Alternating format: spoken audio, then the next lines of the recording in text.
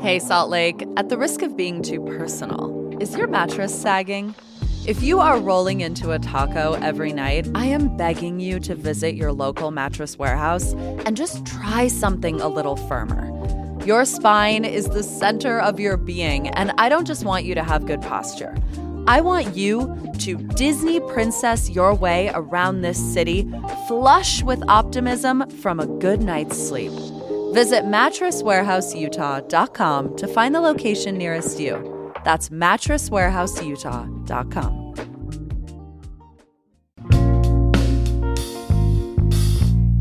Here's what Salt Lake's talking about.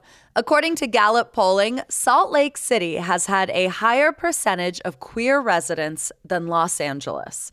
And yet, look around you and find not one single lesbian bar in this city. So where did they go? And how do we rebuild them? Plus, at the end of the show, we have a sponsored chat that just might lead you to find a new favorite place to hang out and get stuff done. It's Monday, November 27th. I'm Ali Vallarta, and this is CityCast Salt Lake.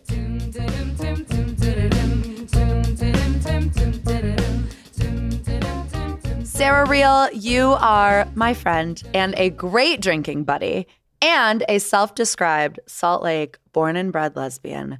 Why can't we find a single lesbian bar, not just in this city, but in this entire state? I don't have a great answer for you, but also thank you. I am proud to be a born and bred lesbian from Salt Lake City. We used to have lesbian bars, plural. There have been different eras of queer LGBTQ spaces in Utah.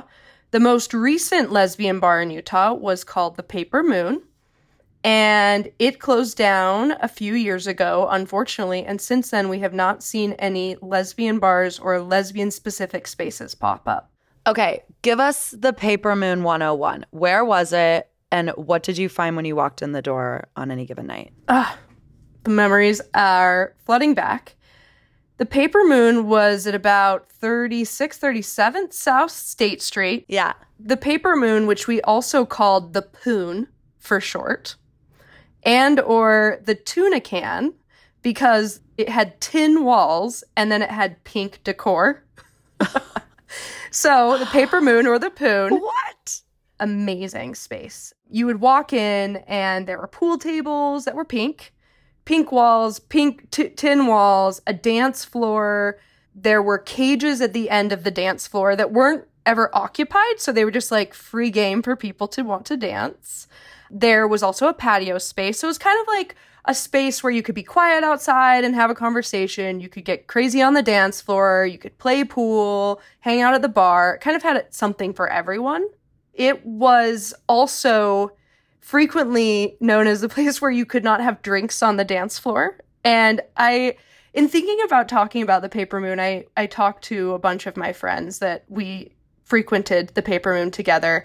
And a lot of them brought up this, remember how you couldn't have drinks on the dance floor? Which is so wild because, you want to be drinking while you're dancing and you don't want to be leaving your drink anywhere. So that was always like the DJ was constantly like, no drinks on the dance floor. There was amazing bartenders, and it was a place where you could really see all different types of lesbians from across the state of Utah. Not just the city. No, not just the city. Folks came down from all the counties. This no drinks on the dance floor thing is really, I'm hung up on this because when I think of some of the queer bars that we have now, I think of like the Trap, the Sun Trap, Milk. Like those are some of the stickiest dance floors in this town. Absolutely. And you know what, though? It didn't stop us from having a great time on that dance floor. And one of the memories a friend wrote was that she remembers hearing them say, no drinks on the dance floor, and everyone had drinks on the dance floor and cheers at that moment when they were saying it. Like, it was probably a rule that wasn't meant to be followed, but they definitely tried. Yeah, it's like get off the lawn, and you're like, well, I'm already halfway across the lawn at this point. Like, exactly. Except for the get off the lawn person was rah-rah behind the bar or the DJ. So good. Well, how was the vibe different? Because we're here to talk about just lesbian bars, but we do have queer bars in this city. We have our queer dance bars. We have our queer sports bars like the Locker Room and Paxton's Pub. How was the vibe different from the queer bars that we have now? Like, why was this important that it was a lesbian space? You know, I've thought a lot about that. And I think there is something to be said to have a lesbian-specific space, a space where women can feel comfortable. So for myself, this is my lived experience, but for myself, as someone who isn't completely identifying queer outwardly in my clothing or in my hair or whatnot, right? I would go to straight bars, and if I was with my girlfriend, it was like, you know, every dude there wanted to be like, are you sure you're really gay? You know, why don't you kiss in front of me? And so for girls, for lesbians, for women, having a space that identified as a lesbian bar was really important for us to feel safe. You know, when the Paper Moon was open, we didn't have dating apps, we didn't have social media. So the way that you could meet other women was at the Paper Moon. And that was really impactful, not just for dating, but for community and feeling like you belonged. And when you could walk into this space and see all different types of women who like women, it really gave you a sense of belonging, and it was visibility. It made you feel physically safe, mentally safe, because you didn't feel so alone. You could build community, you could build friends. And although we have other queer spaces and generally gay bars, I think that there's something different and something really important about lesbian bars. Well, I'm sure that listeners are dying to know, why did the Paper Moon close? You know, I'm not saying this is how it always is, but there is a stereotype with lesbians and the lesbian community that we're in monogamous relationships and we're always at home with our animals and we're not going out as often. And you move fast. Yes.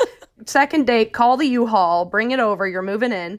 But it is true in a lot of ways. Specifically, like my community of lesbians that I know, a lot of them aren't really going out types as often. And so it didn't survive, I think, primarily because it was they tried to hold different events during the week, but the only night that I would go to the Paper Moon was Saturday night. And I don't think that a bar can stay open with knowing that only on Saturdays you were going to have huge clientele. The wild part is that when they said they were closing, everyone was devastated. And every lesbian in the state of Utah showed up to the Paper Moon that night to go for one last time. And I kind of wanted to say, where were you all to keep this place open? You know, my first time going to the Paper Moon, I had been in the closet for a long time. And I was finally out and I was working at Utah State. I'd moved to Salt Lake. And I went to the Paper Moon, and I met so many friends that are still my lifelong friends, like my chosen family. And to me, that was so pivotal in my survival because I was able to feel like I wasn't so isolated and alone. And I know that we have social media and dating apps, but it's just, you can't replace that. You can't replace that feeling of a physical space that builds community like that. And so I'm sincerely sad for all of our Utah lesbians that they don't have that space. And yeah, I love going to Milk. I love going to the Sun Trap. But, you know, it's just not the same, especially like if you're trying to date. You don't know if every woman there is open to dating, right? Most women at Milk are straight. Let's just say it. Yes, yeah. I didn't want to say that as directly, but I welcome you saying it. I'll say it. It's true. And it's unfortunate. You know, I went to Milk recently with some friends who are recently single, and we were out dancing, and I was like, this has to be so hard. Like, how do you know what women you can, like, go up and say, hey, do you want to dance? And you're not just saying that as a friend. You're saying that as, like, I want to get to know you, right? And so it makes me sad, not just for, like, the ability to meet someone and date, but just the community space and feeling like, oh, look, I'm not alone.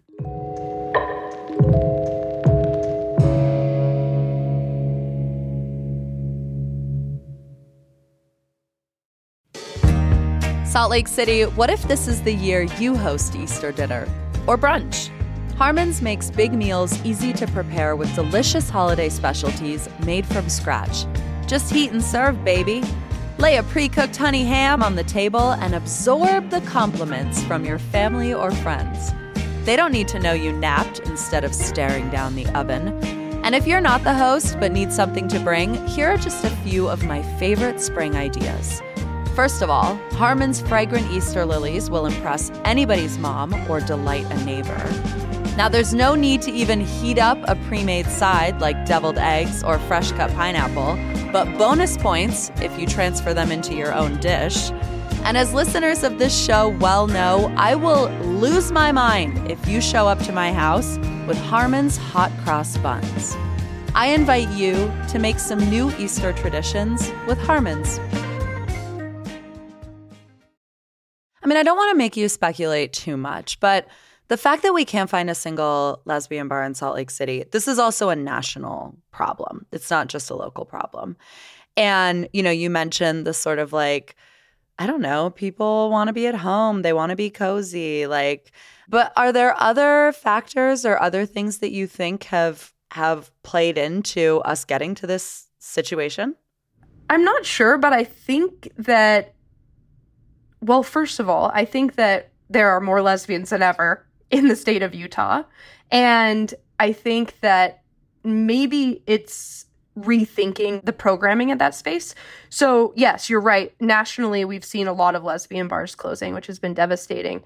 But recently, there's been some new ideas that I think really work with this new generation, especially. And obviously, selfishly for me, I really love this idea that popped up in Portland, which is called the Sports Bra. And it is a bar that only plays women's sports. And that is really cool because I would love to have a space where I could go watch women's sports, connect with my lesbian community, and maybe also on Saturday night and Friday night, it's a dance party. Like they shifted into a dance club, right? Like there's opportunities for that kind of fits a lot of the different needs of the community because everyone is, you know, so diverse and so different and has different things that they enjoy doing. And maybe that's like, you know, one night they're doing like an art wine night. And then it's like, but you know what I mean? I think you have to kind of cater to all different types of lesbians in order to possibly survive. But I think that there's opportunity to do that. Would it be fair to say, because I'm kind of hearing you say like there was something amazing about this era, but it is bygone. And when we say we're never going back, maybe we do have to like re-envision these spaces for the future, and they just are different. Like we've just built a different future. So what is that future? I think that re-envisioning that future requires investment of folks dedicated to creating those spaces, which is hard to find. You know, there's like an economic part of it, right? Like you need to be able to survive. I think that showing demand, like if one lesbian bar opened up and it showed a lot of demand and it was really popular, that gives opportunity for the market to open up more. But I think that in this evolving queer space, it would be interesting to see something like just like the Paper Moon open up again. And I think it might need to be different, but it would be able to be more reflective of the community that it is today. It's something that is possible, and I hope some investors would invest in such things because I promise you, lesbians are dedicated. They will show up to these things. But you got to make it work in a way that is more than, it can't be the same milk model. It needs to be different. Well, I mean, if we think outside of traditional four walls and a roof bars, like what are some of the femme spaces that are being created in Salt Lake now that you think are kind of maybe walking in the Paper Moon's path? Can I say none? You can if you feel that way. Yeah, well, I do, because I think that there are some spaces that are popping up that are very niche-y. I hate to go all Taylor Swift, F the patriarchy, but there's something to be said about a lot of the spaces that we see that are queer spaces still feel very masculine and very male-dominated. And the female spaces seem to be lacking not just for lesbians, but for all women in a lot of ways. You've been with me when I've tried to watch women's sports. I wanted to watch the WNBA finals. It's impossible to find a place that is okay not playing one of the 97,000 NBA games or MLB games and change the channel to the WNBA final. And that is so difficult to me that I still, even though I feel like I'm a very confident and I can be, I have very thick skin, I still feel nervous going into a bar and asking if they can change the game to a women's basketball game or the College World Series for softball. I feel uncomfortable doing that in most of our spaces. So I feel like we have a long way to go. I have sent cishet men to the bar to ask the whoever is in charge of the remote control if we could get a particular women's sports game or event on the TV and watch them be shot down. Yeah. And you're like, well then, whew, thank God it wasn't me. Like, whew. It's hard when you don't feel like you have that space. And, obviously I care a lot about sports. I'm like sporty spice here, but there are other spaces that could be created that help women and lesbians feel more comfortable in a space where they can build community and connect and find people to date that aren't online, right? Because people are over these apps. They're over dating on these apps. And a lot of times they're there to make friends even. And if you can walk into a space, you move to a new city, you walk into a space and you know that you can feel comfortable in that space, that is huge. And so I really do think that there is a need. And I think that those spaces are really important. On that note, I mean, I just know that you have given this some thought. So I have a thought exercise for you, which is if I gave you, Sarah Real, time, I know you're very busy. If I gave you time first and a small business loan today to open a lesbian bar in Salt Lake City, where would you put it? What would you call it? And what would it need to thrive? Love this. Have already thought about it. Of course. Yes. I would actually put it like Glendale, somewhere in that area, and or closer to the Gateway downtown. Somewhere in that space I think would work, and or Sugar House, like where Fiddler's Elbow, now the locker room is. I've always thought of that space. And I would call it The Cage. Okay. And it would be in honor of the Paper Moon's cages that I frequented on the dance floor. But it would also have batting cages, hence why I was thinking more on the west side where there's more space. Yep.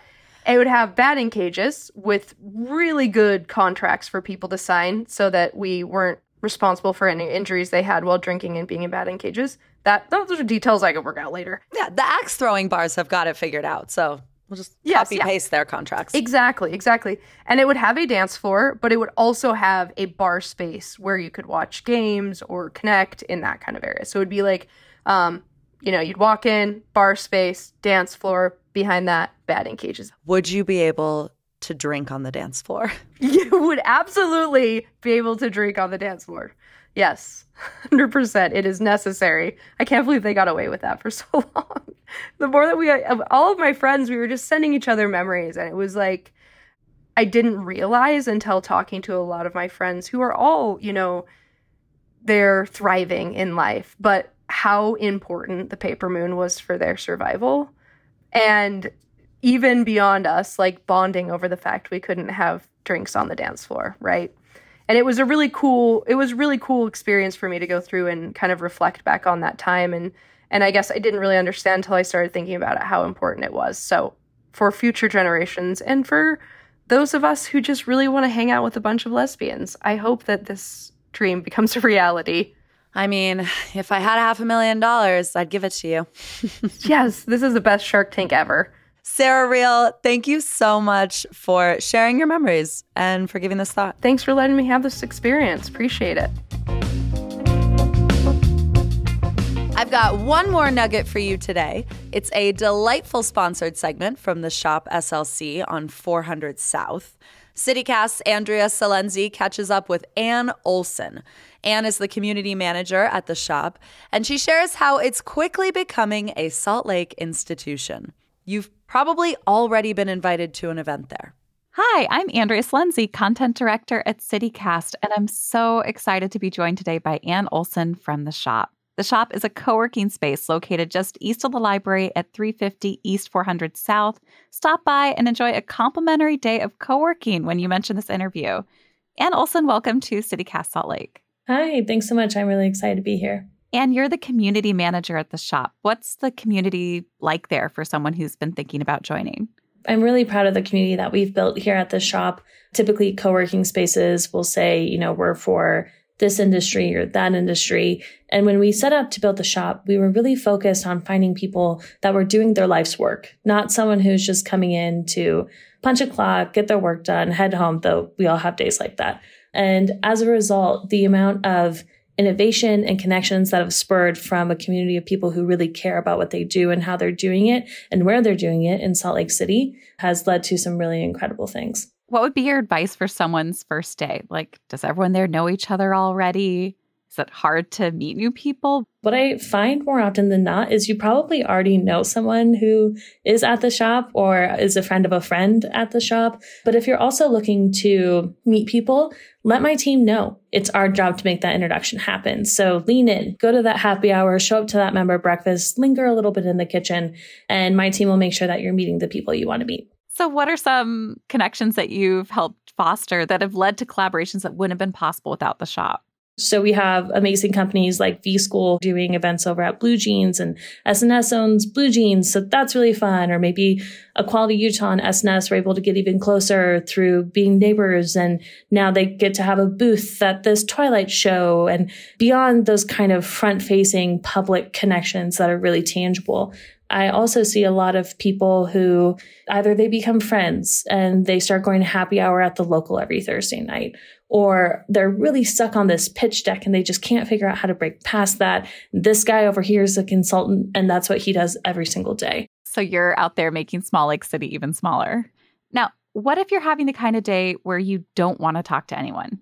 Yeah, we definitely have you covered. So what's great about the shop is it's 30,000 square feet in total. About a third of that is open common space, and each floor has its own kind of vibe as a result. So our fourth floor is our quiet floor. It's not a library, but it's quieter, a little less hustle and bustle, no music playing, so you can get to work, get focused, and do your thing. You have all these workspace options. There's an incredible roof deck. The location's insane, but there's also a social mission that's going on behind what you do at the shop.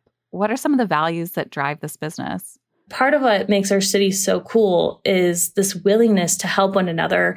It's really not like that in a lot of places. And we really were able to cement that vibe in Salt Lake City at the shop through our My Community program. So we partner with 3 different nonprofits every year. This year we have Spy Hop, Equality Utah, and the Spice Kitchen Incubator. And we donate both time and some money as well to really help them move forward their missions every year. So prioritizing those things through acts of service. We're doing a food drive right now, things that you really want to do, but you don't always have the time to do. It's our job to facilitate those opportunities. You can kind of pop in and out when you're available. There's nothing like coming in to a group of people that are wanting to help their community, putting on some gloves, making some peanut butter and jelly sandwiches, and knowing that they went to elementary school kids in our community that are maybe food insecure. Oh, I love that.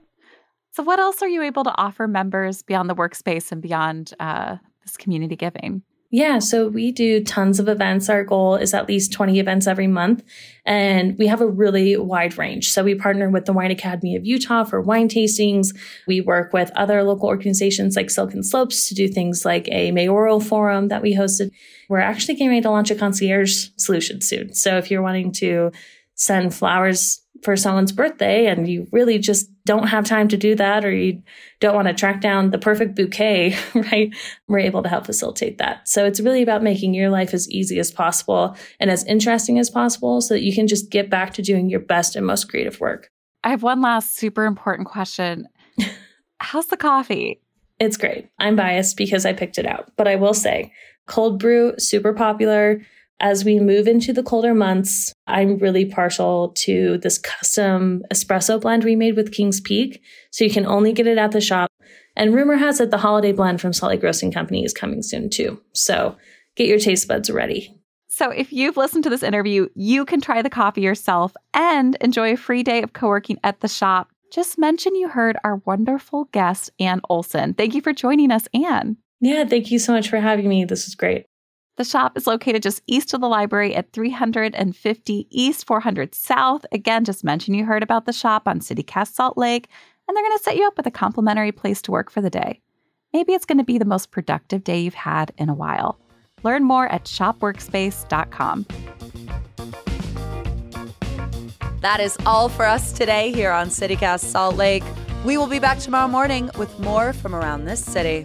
Bye.